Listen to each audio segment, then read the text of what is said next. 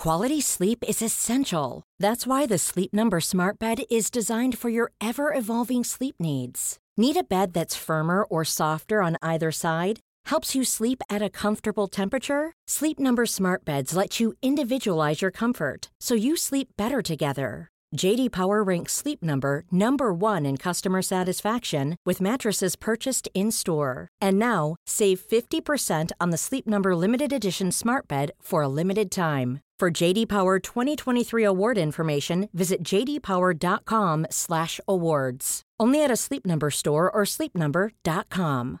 Ready to pop the question? The jewelers at BlueNile.com have got sparkle down to a science with beautiful lab-grown diamonds worthy of your most brilliant moments. Their lab-grown diamonds are independently graded and guaranteed identical to natural diamonds, and they're ready to ship to your door. Go to BlueNile.com and use promo code LISTEN to get $50 off your purchase of $500 or more. That's code LISTEN at BlueNile.com for $50 off. BlueNile.com, code LISTEN.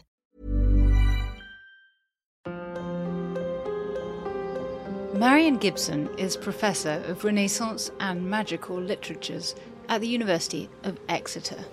She's written 9 books on witches in history and literature. She came on the podcast to speak to us about one of them, The Witches of St. Scythe.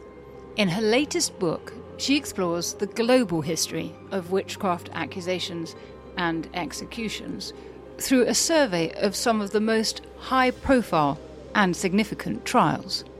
I wanted to talk to her about the first 4 that she had chosen. They are from Austria, Scotland, Norway, and Virginia in the United States, as it now is, and they chart the development of demonological witchcraft beliefs between the 1480s and the 1620s. This is the period in which people didn't just believe that witches existed, they came to believe that witches made a pact with the devil, which put them entirely at odds with right-thinking Christians. It's this development and its manifestation in trials, both by the Church and the State, that concerns us today. And we start with a man who might be considered responsible for everything that follows. It's a delight to welcome Professor Gibson to talk to me about her work for her book, Witchcraft, A History in 13 Trials.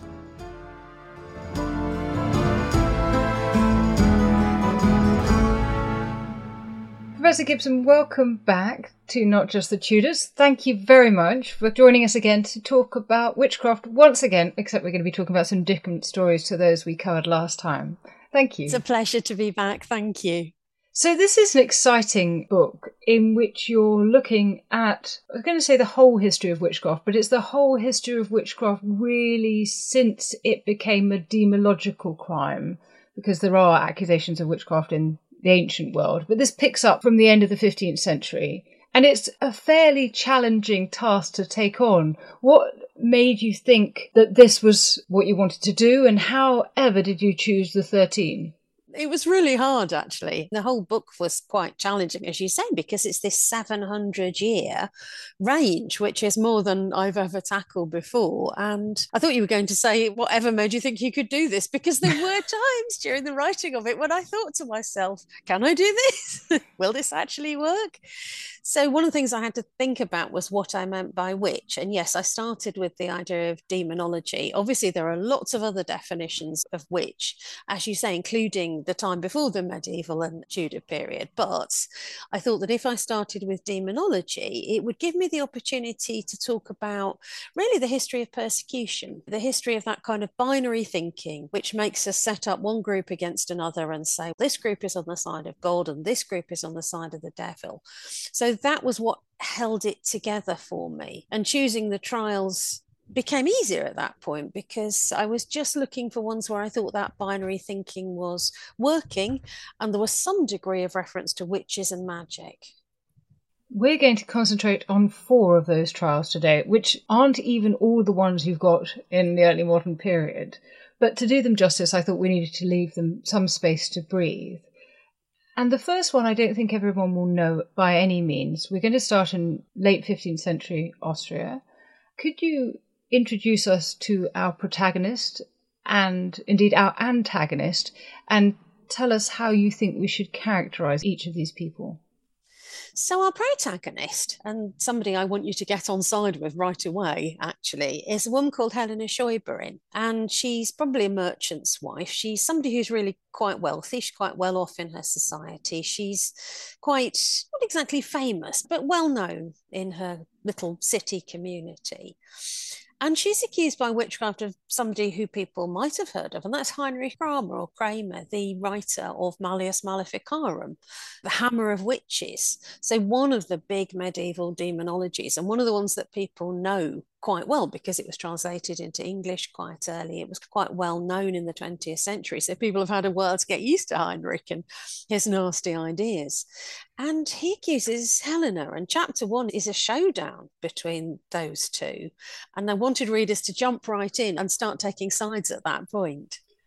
And she challenges Heinrich Kramer from the start. Do you think it's this provocative, confident nature that is the reason for her being accused of witchcraft? Yes, I do, actually, in essence. I think so. Heinrich describes her as spirited and pushy.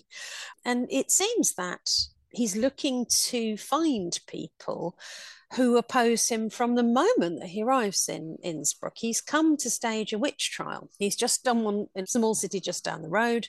He's come to Innsbruck to do this again. And immediately, Helena challenges him. Immediately, she starts saying to him, I'm not coming to your sermons. I'm not listening to this. You're always just talking about witches. I don't agree with your version of what witchcraft is. You tell all these superstitious stories. I think you're a heretic. And that's a very powerful, very challenging thing to say to a Dominican monk who is himself an inquisitor, who is himself a finder of heretics. So she gets right on the front foot with him. And yes, I think that annoys him. I think he was looking for somebody to chase after, to accuse of witchcraft anyway, but Helena was an ideal candidate because she stood up to him from day one. And he quickly finds other people who are going to throw mud at Helena, doesn't he? He does. So he finds some people to start with in the Archduke's court. Innsbruck is part of the Austrian Empire as it then was. And he finds people in the Archduke's court, the Archduke being the ruler of that area. So that really gives him an immediate foothold in the centres of power. And somebody who works as a cook, really quite a powerful figure, not just a person who makes sauces and turns the spit in the kitchen, but actually somebody who manages the Archduke's kitchens. He finds him, and this man seems to have had some kind of romantic relationship with Helena in the past. And he says, I thought I was going to marry her, but then suddenly she changed her mind, and I changed my mind, and then I went off and found a wife somewhere else. And we start thinking about what the nature of that relationship was, and think that perhaps Helena turned him down rather than the other way around. There seems to be some jealousy there. And he and his new wife accuse Helena of witchcraft, and then other people start to chime in. So Heinrich has his group of accusers, the people that he wanted. He's invited people to come forward, and some of them have. Now, I have to say, I read this with my heart in my mouth because, as you say, many people are familiar with the Malleus Maleficarum, but reason seems to triumph in this case. We have the bishop's official doubting the validity of Heinrich Kramer's procedure, and Helena gets excellent representation, which is seldom on offer to those accused of witchcraft in subsequent centuries. But you hold that it was her agency that was crucial nonetheless. Can you explain how the trial plays out and its outcome?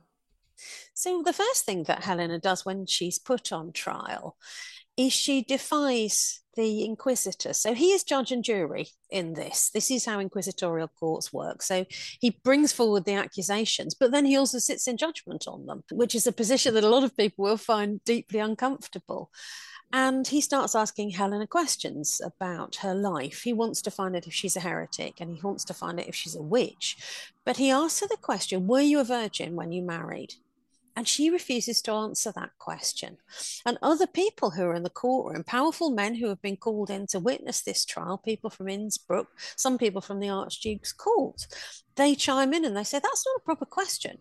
What are you doing? You haven't drawn up these questions in advance. You haven't shared them with the court. This woman is quite right to object to being asked about this very private matter.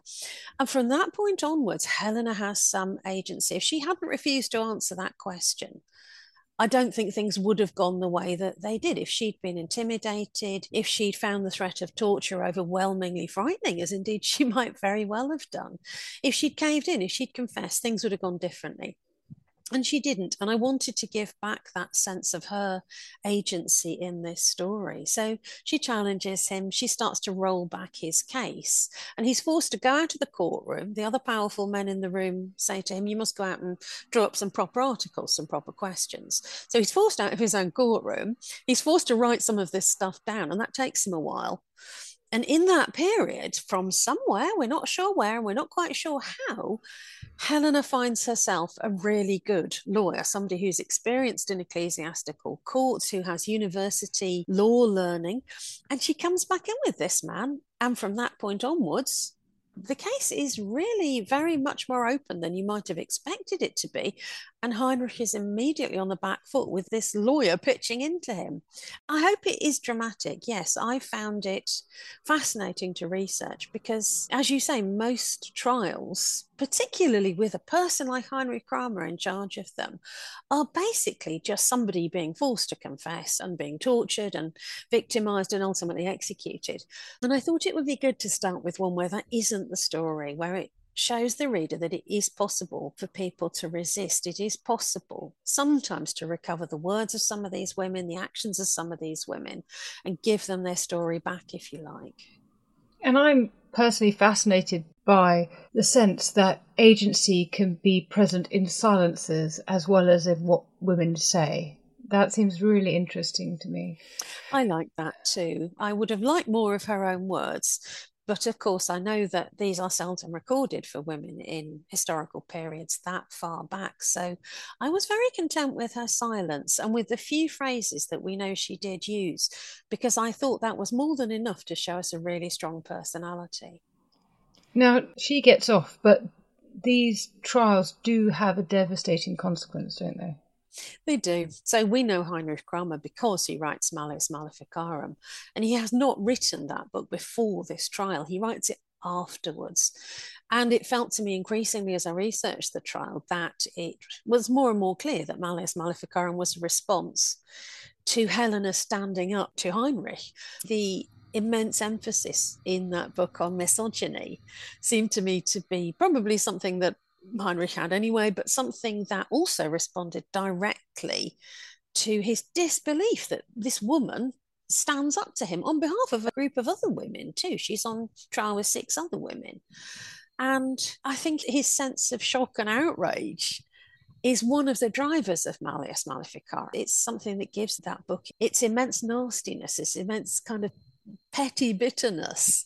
It feels like it's about what happened in that courtroom and him ultimately being thrown out of the courtroom, his case being thrown out, and these women walking away free. I think he was bitterly disappointed. I think he was angry about that. This trial gives us an insight into the origins of Malleus Maleficarum that I think hasn't quite been seen in that way before. No, and it shows us it's this doubling down, in other words, as you say. And it's very important to the next case that you look at, which is a century later. We're now in Scotland. This is a case I happen to know well. We're now in Protestant country. And it's interesting that the words of a Catholic monk have a bearing here. There are actually fewer differences between witch trials in Catholic and Protestant areas than I think people might suspect, as we'll see. But you do draw attention to one important one, the institution in charge of the trials. Can you explain? Yes, so the first case, the one that we've just talked about, is an inquisitorial court. It is literally the Inquisition conducting that. You have the inquisitor as the judge and jury. You have a system which is not adversarial, as you see in later judicial systems. But an adversarial element is nevertheless omitted once Helena goes and finds herself a lawyer. But once we move over to Protestant Scotland in the 1590s, we've got something completely different going on. Scotland is quite a disorganised legal situation at this time. People who are accused of witchcraft can be tried in various courts. So the local magistrate can try them, the church courts can try them. And in this case that we look at, the case of the people who come to be known as the North Berwick witches, who people might know about, the king himself gets involved in this trial. So in essence, the witches are being tried by the king and his privy councillors. And that again lends a very different flavour to this witch trial, I think. Yes, I think that's absolutely right, because what seems to be crucial is not just that the king is involved and that he's bringing ideas back from Denmark, Norway, as it's called at the time, now we call it Denmark, when he goes to get his new wife, but also that beliefs in witchcraft intersect with James's theories on kingship. They do. I think it shows quite nicely that the forum in which you hold a witch trial often determines its content, because when we're looking at an inquisitorial court in chapter 1, it's all about heresy, it's all about devils, it's all about sex, it's all about the kind of things that you expect a Catholic inquisitor, a monk, to be interested in. Switch to the royal court in a different polity, a different century, and suddenly it's all about monarchy. It's about the devil versus the king. It's about James's obsession with absolute rule and with his own power and entitlement. And it feels like that will help the reader to work out, I think, at the beginning of the book, that one of the things we're dealing with is not witchcraft as a fixed, nicely defined entity, but witchcraft as part of that binary thinking, witchcraft as something that people invent based on their own concerns and shaped so that the witch is a direct enemy of theirs on each occasion, whoever they may be. So how did the witchcraft suspicions start in this case? So they start with some healers, in essence, and that's another theme that comes up throughout the book a couple of times, as it did in my previous book, The Witches of Sadozith, as well. I got quite interested in the idea that some of these witch figures are actually healers, ordinary people who work within their community with magic and medicine, and are seen as quite an asset to their community until the point when somebody decides to accuse them of witchcraft. So it starts with these two healers, Annie and Gilly, who are working with some of the nobles in their community, some of the local land owners and the families of magistrates and gentlemen and so on, and offering them advice. And sometimes it's advice about childbirth, so they're selling charms in essence to help people with labour pains. Sometimes they're seen to be doing other kinds of magical or medical service or healing. But once they are questioned as witches, and one of them is tortured, unfortunately, with thumbscrews and starts to confess, understandably enough, once they're starting to be put under pressure like that, they start confessing to witchcraft. And I think what they start off by confessing is stuff about harming their neighbours, which is where these things often start. But of course, once you get the church, once you get the magistracy, once you get the king involved, the things that they're confessing to start to shift. And eventually, they end up by confessing to an attack on the king himself. He's gone off to Denmark, Norway to fetch his new wife. They've been involved in terrible sea storms. Their journeys have been interrupted. There's a concern about whether they'll even make it back to Scotland, never mind whether when they do, they'll be able to carry on with their marriage and have a line of royal heirs and it'll all be fine. So as soon as the suspected witches end up in that courtroom in front of the king, they start to be portrayed as traitors. They start to be portrayed as a threat to the Scottish nation. So you can really see that case snowball over the course of about 18 months, which is how long it takes the trial to work itself through. Starts off being about one thing, ends up being about something quite different. James himself questions and judges the suspects. And you say in this interesting line, flexing normal court processes in response to a powerful authority can lead to mass injustice. Tell us more. I find that over and over again when I look at these cases, and it did become particularly obvious once you looked over a very broad range of time and place. I think it's something that happens at Salem as well, which is one of the cases I do deal with later on in the book. It seems to me that people have legal systems set up which have a certain amount of checks and balances. They're by no means all fair. And really, if they were, we wouldn't see witches being charged within them, would we? But there are a certain number of places where people can intervene. There are certain rules of evidence. There are certain procedures that are established. But the problem is when people see witchcraft as an exceptional crime, as something to be tried slightly outside the rules potentially, or something terribly secretive and slippery, which they might have to flex their procedures to really get at the truth of, that's when they start saying, oh, it'd be absolutely fine to torture these people, wouldn't it? Or, oh, it would be absolutely fine if somebody's confessed to let them off. and if they hold out, to decide that they are guilty and to execute them. I think we see over and over again that sense that witchcraft is seen to be outside normal procedures, and that's a very dangerous place for the suspects of witchcraft crimes to be. Yes, I mean, Jean Baudin calls it an exceptional crime because normally you need 2 eyewitnesses, but the devil is going to hide the evidence. So in this case, the methods change. So I think you're absolutely right on that.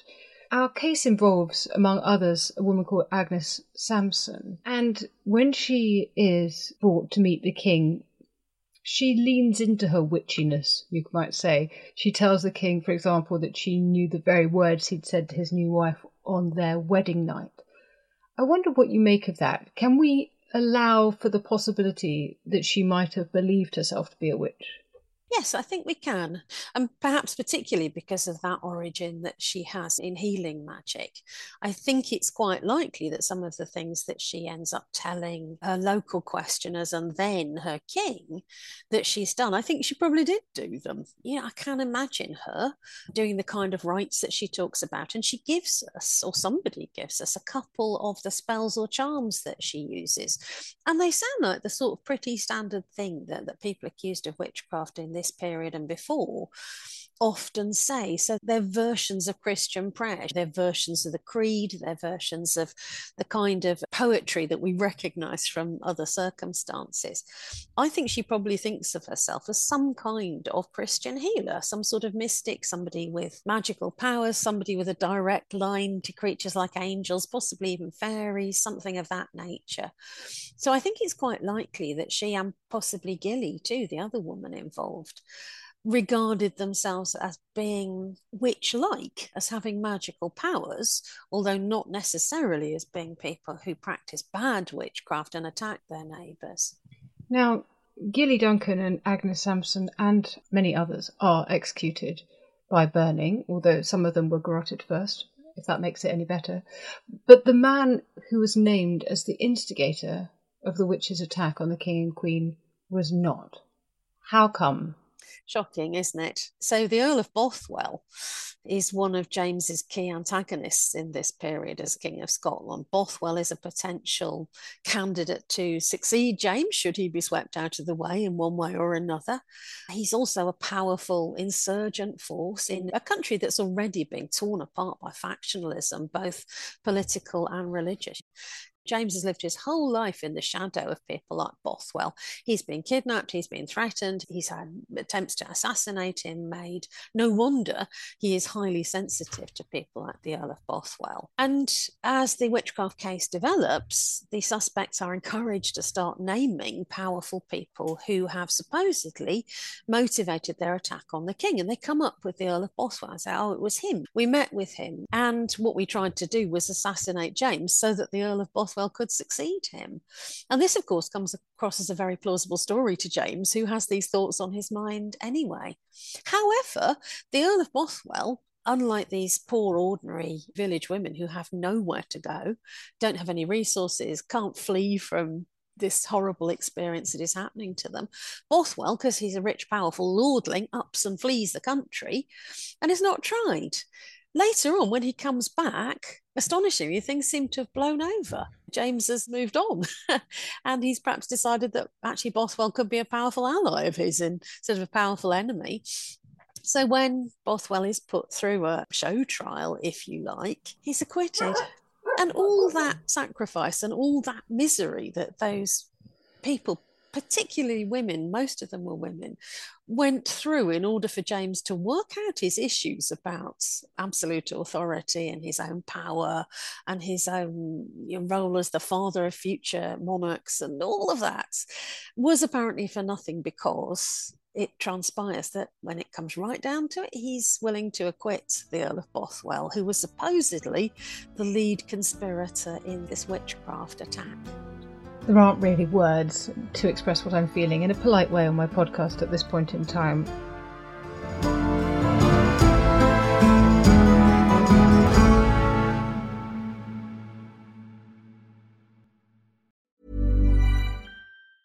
Small details are big surfaces. Tight corners are odd shapes. Flat, rounded, textured, or tall. Whatever your next project, there's a spray paint pattern that's just right. Because Rust-Oleum's new Custom Spray 5-in-1 gives you control with 5 different spray patterns. So you can tackle nooks, crannies, edges, and curves without worrying about drips, runs, uneven coverage, or anything else. Custom Spray 5-in-1. Only from Rust-Oleum. Hey, I'm Ryan Reynolds. Recently, I asked Mint Mobile's legal team if big wireless companies are allowed to raise prices due to inflation. They said yes. And then when I asked if raising prices technically violates those onerous 2-year contracts, they said, "What the f*** are you talking about, you insane Hollywood ass?" So to recap, we're cutting the price of Mint Unlimited from $30 a month to just $15 a month. Give it a try at mintmobile.com/switch. $45 up front for 3 months plus taxes and fees. Promo rate for new customers for limited time. Unlimited more than 40 gigabytes per month. Slows full terms at mintmobile.com. Quality sleep is essential. That's why the Sleep Number Smart Bed is designed for your ever-evolving sleep needs. Need a bed that's firmer or softer on either side? Helps you sleep at a comfortable temperature? Sleep Number Smart Beds let you individualize your comfort, so you sleep better together. J.D. Power ranks Sleep Number number 1 in customer satisfaction with mattresses purchased in-store. And now, save 50% on the Sleep Number Limited Edition Smart Bed for a limited time. For J.D. Power 2023 award information, visit jdpower.com/awards. Only at a Sleep Number store or sleepnumber.com.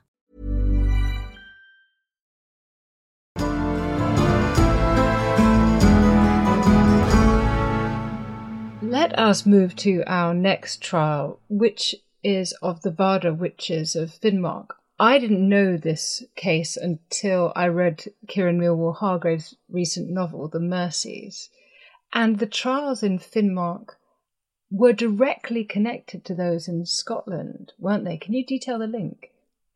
They were. I liked that about the start of the book because the first 2 cases are quite far apart and they're intended to be compared in various ways and contrasted. But the second and third case, the North Berwick one and the Vardar one, are literally linked together. And that's because one of the people in charge of this Norwegian witch trial is a Scot, John Cunningham. He comes from a place just a few miles up the road from North Berwick, where Annie and Gilly and all the other people involved in the North Berwick trial would have been very familiar to him. He's born at the right time, he's born in the right place, he's got knowledge of that. And he seems to take with him a number of the obsessions that James and others put into that trial, so that when he's appointed governor of the Finnmark region of northern Norway, working on behalf of the Danish-Norwegian king Christian IV, he starts looking for exactly the same traits in the people he accuses of witchcraft. So he thinks they must be obsessed with governorship, they must be obsessed with kingship, they must be obsessed with the sea, they must be causing storms, just like the North Berwick witches.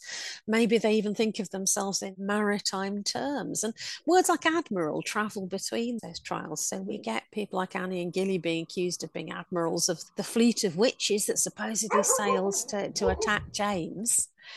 But then we also get that surfacing again in northern Norway, where one of the witches confesses to being an admiral there. And I think you can literally see the fingerprints of the witch finders in both of those trials. It crosses from Scotland to Norway, and the story remains in many ways the same. There's also an important intersection with the colonisation of the indigenous people of Norway. How did the Sami come in? There's a new element here in the Norwegian case, and that's in contrast to early modern Austria and early modern Scotland, the Norwegian settlers are living right next to indigenous people from the Arctic Circle. So the Sami people, the people who live right the way around the top of the globe, if you like, as it's conceived in this period. And one of the first people to be accused in Finnmark is a Sami woman. Her name is Kari or Karen. We're not entirely sure what her name is. It seems to have some resonances in Sami culture and some in settler Norwegian culture, people coming up from the south. And she's one of the first people to be accused. And I think that might happen to her, partly because she has some of the magical knowledge and the religious baggage, if you like, of her people. She seems to be somebody who maybe works as some sort of diviner or claims to have some sort of foresight, some sort of knowledge of remote events. So when there's a shipwreck in which somebody she's supposedly antagonistic to is involved and he is drowned, she seems to know that he has drowned before everybody else in her settlement does. And so I think there's something really interesting going on there, again, with that binary thinking about who's on your side and who's on the other side. You don't just get the idea of gender being involved. You don't just get the idea of political conspiracy being involved. Here in chapter 3, you get the idea of race and indigeneity being involved as well. So the Sami people are constructed as witchy and magical, and very much those people over there who we don't like, we want to work against them, by the settlers coming in. And I think that's a big factor in that witch trial.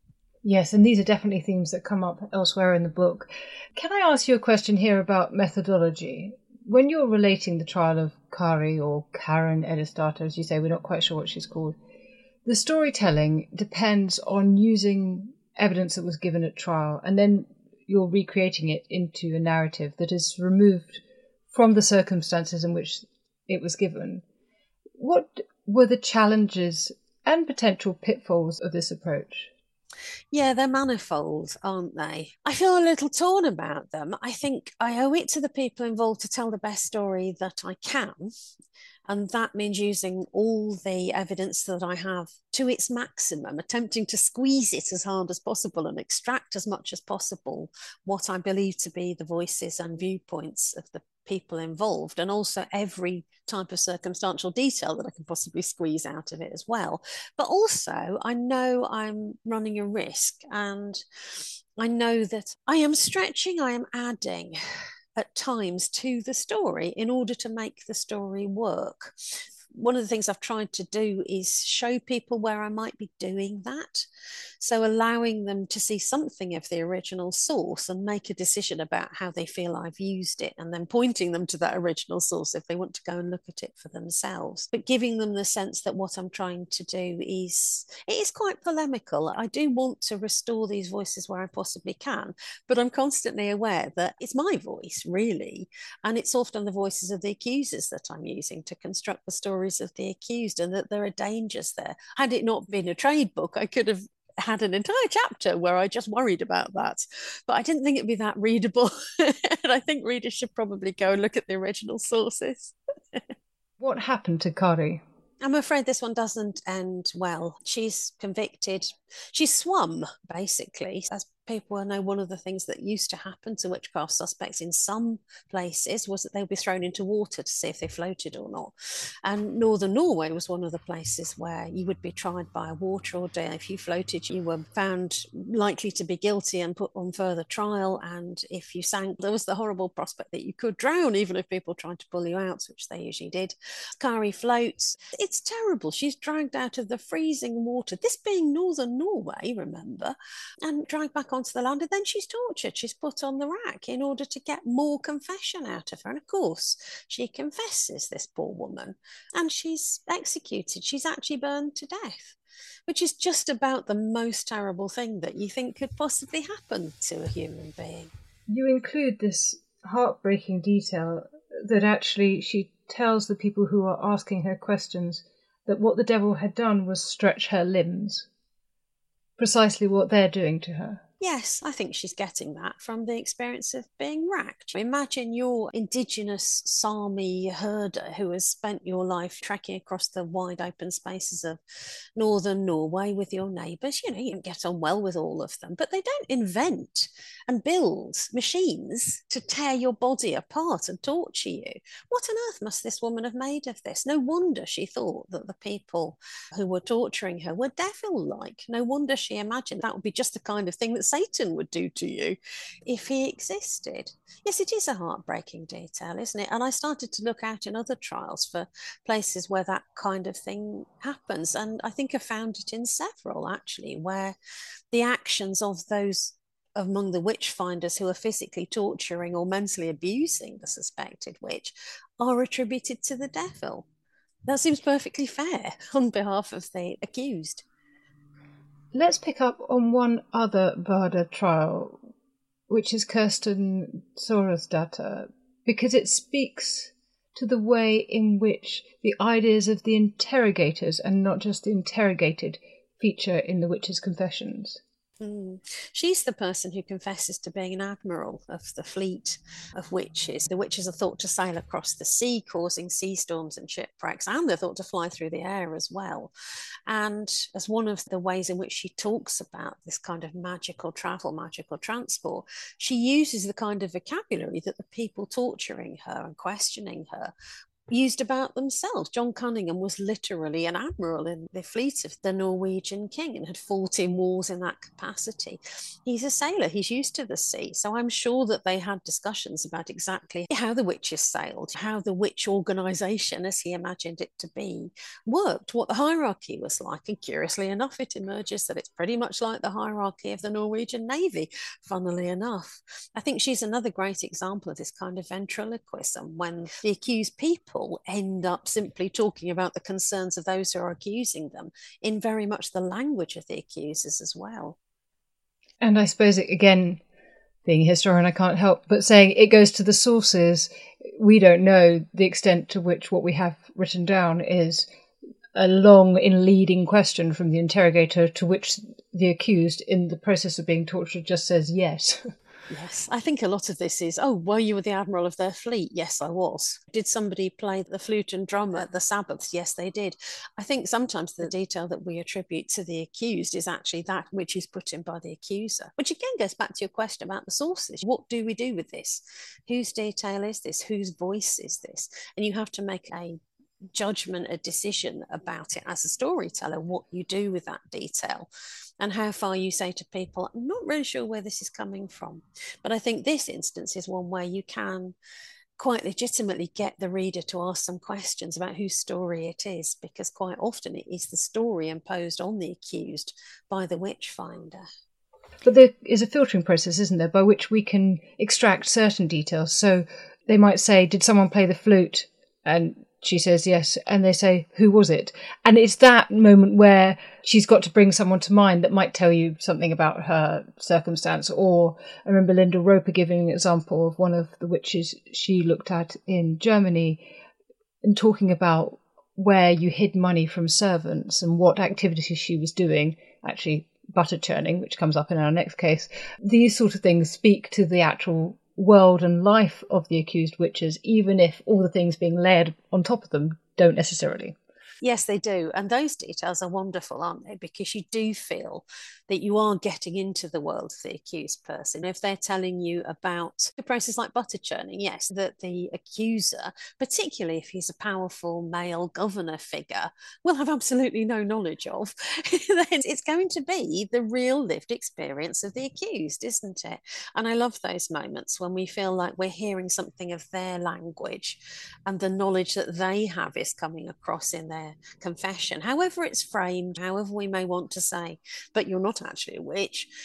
At least we can listen to what they have to say about the domestic duties that they know about, their experiences of child rearing and nursing, the words that they speak in charms when they try to comfort somebody or heal a sick child. I think those moments are really important.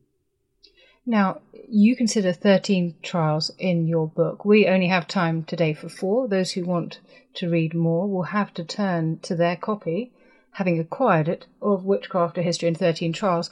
Our last one is America's first accused witch, Joan Wright.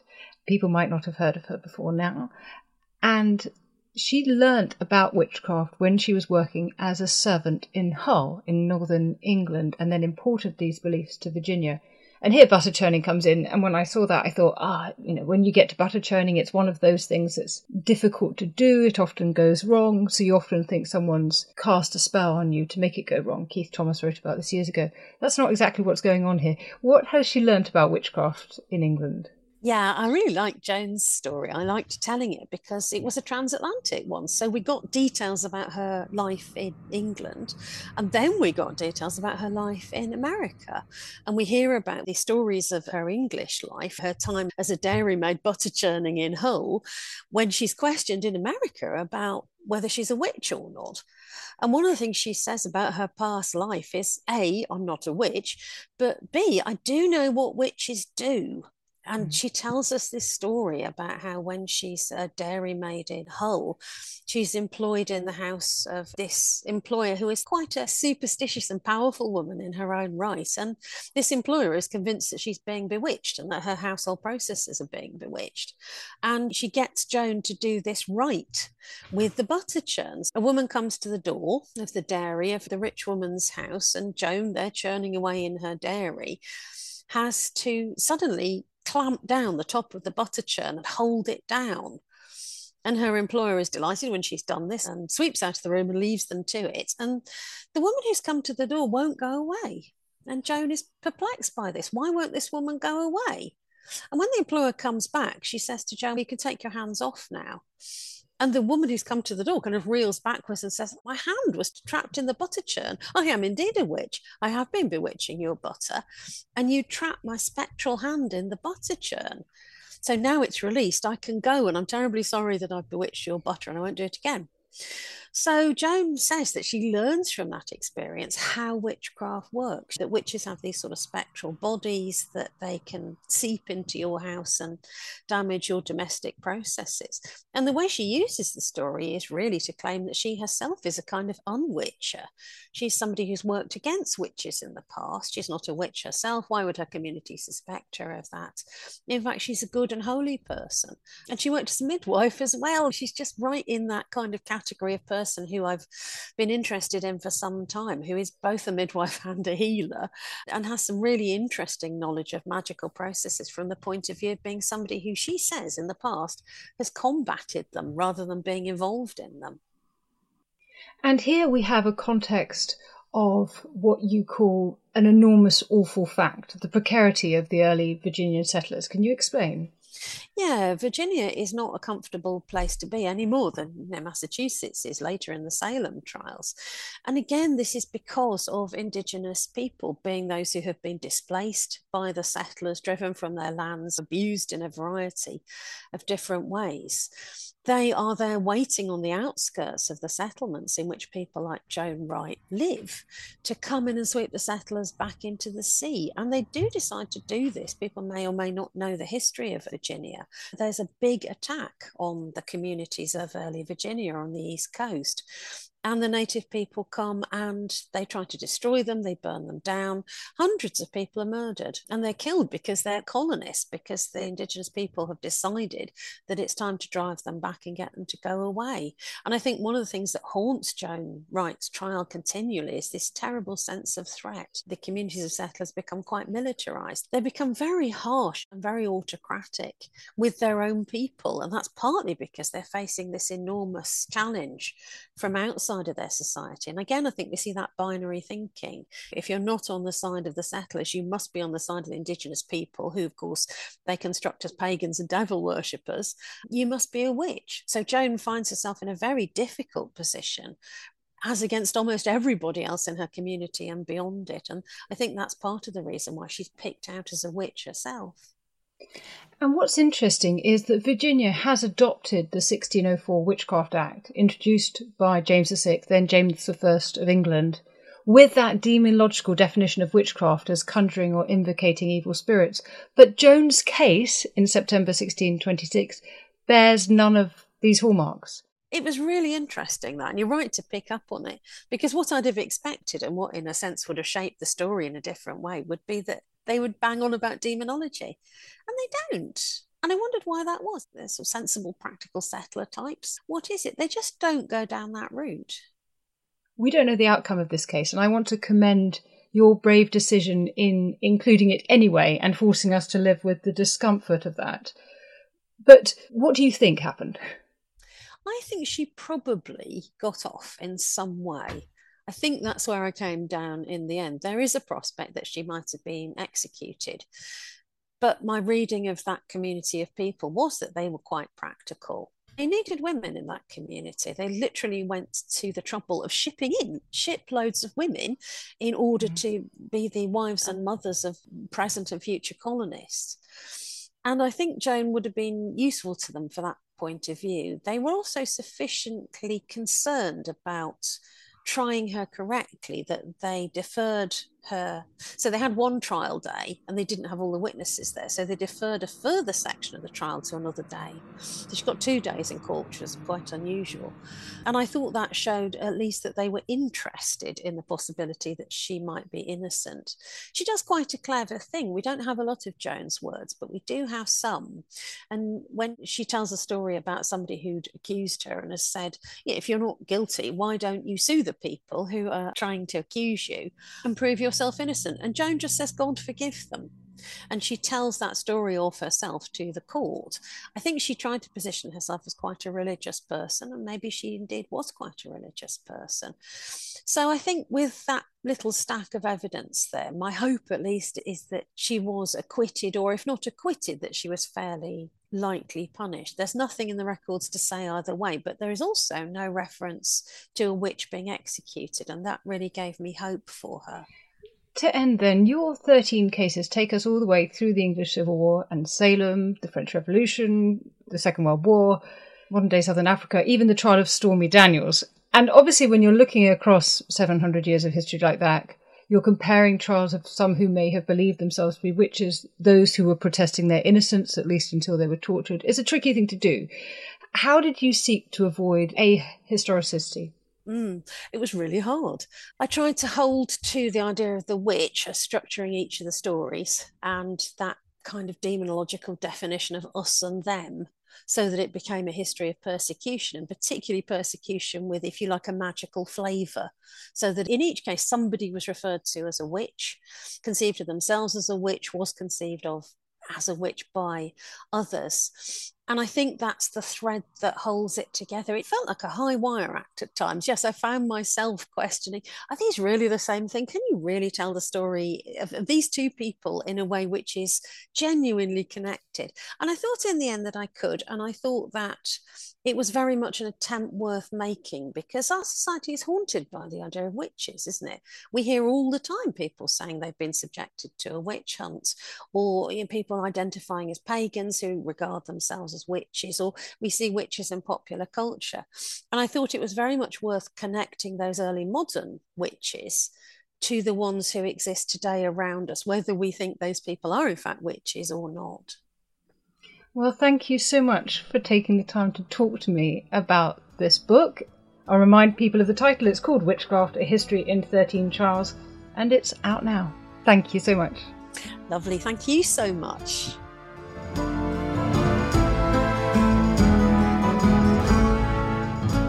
And thanks to you for listening to Not Just the Tudors from History Hit, and also to my researcher Esther Arnott and my producer Rob Weinberg. We're always eager to hear from you, so do drop us a line at notjustthetudors@historyhit.com or on X, formerly known as Twitter, at notjusttudors. And please remember to rate, rank, bestow multiple stars and comment on this podcast wherever you listen, including on Spotify. It really helps more people find Not Just the Tudors.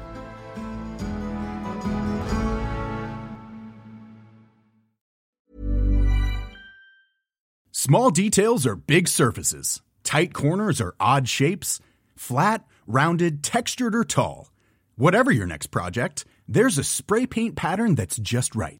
Because Rust-Oleum's new Custom Spray 5-in-1 gives you control with 5 different spray patterns.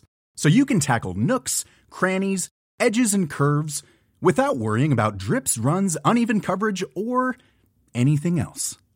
Custom Spray 5-in-1. Only from Rust-Oleum. Selling a little or a lot? Shopify helps you do your thing however you cha-ching. Shopify is the global commerce platform that helps you sell at every stage of your business. From the launch your online shop stage to the first real-life store stage, all the way to the did we just hit a million orders stage. Shopify is there to help you grow. Shopify helps you turn browsers into buyers with the internet's best converting checkout. 36% better on average compared to other leading commerce platforms. Because businesses that grow, grow with Shopify. Get a $1 per month trial period at shopify.com/work. Shopify.com/work. History is full of extraordinary people, the Tudors being just a handful.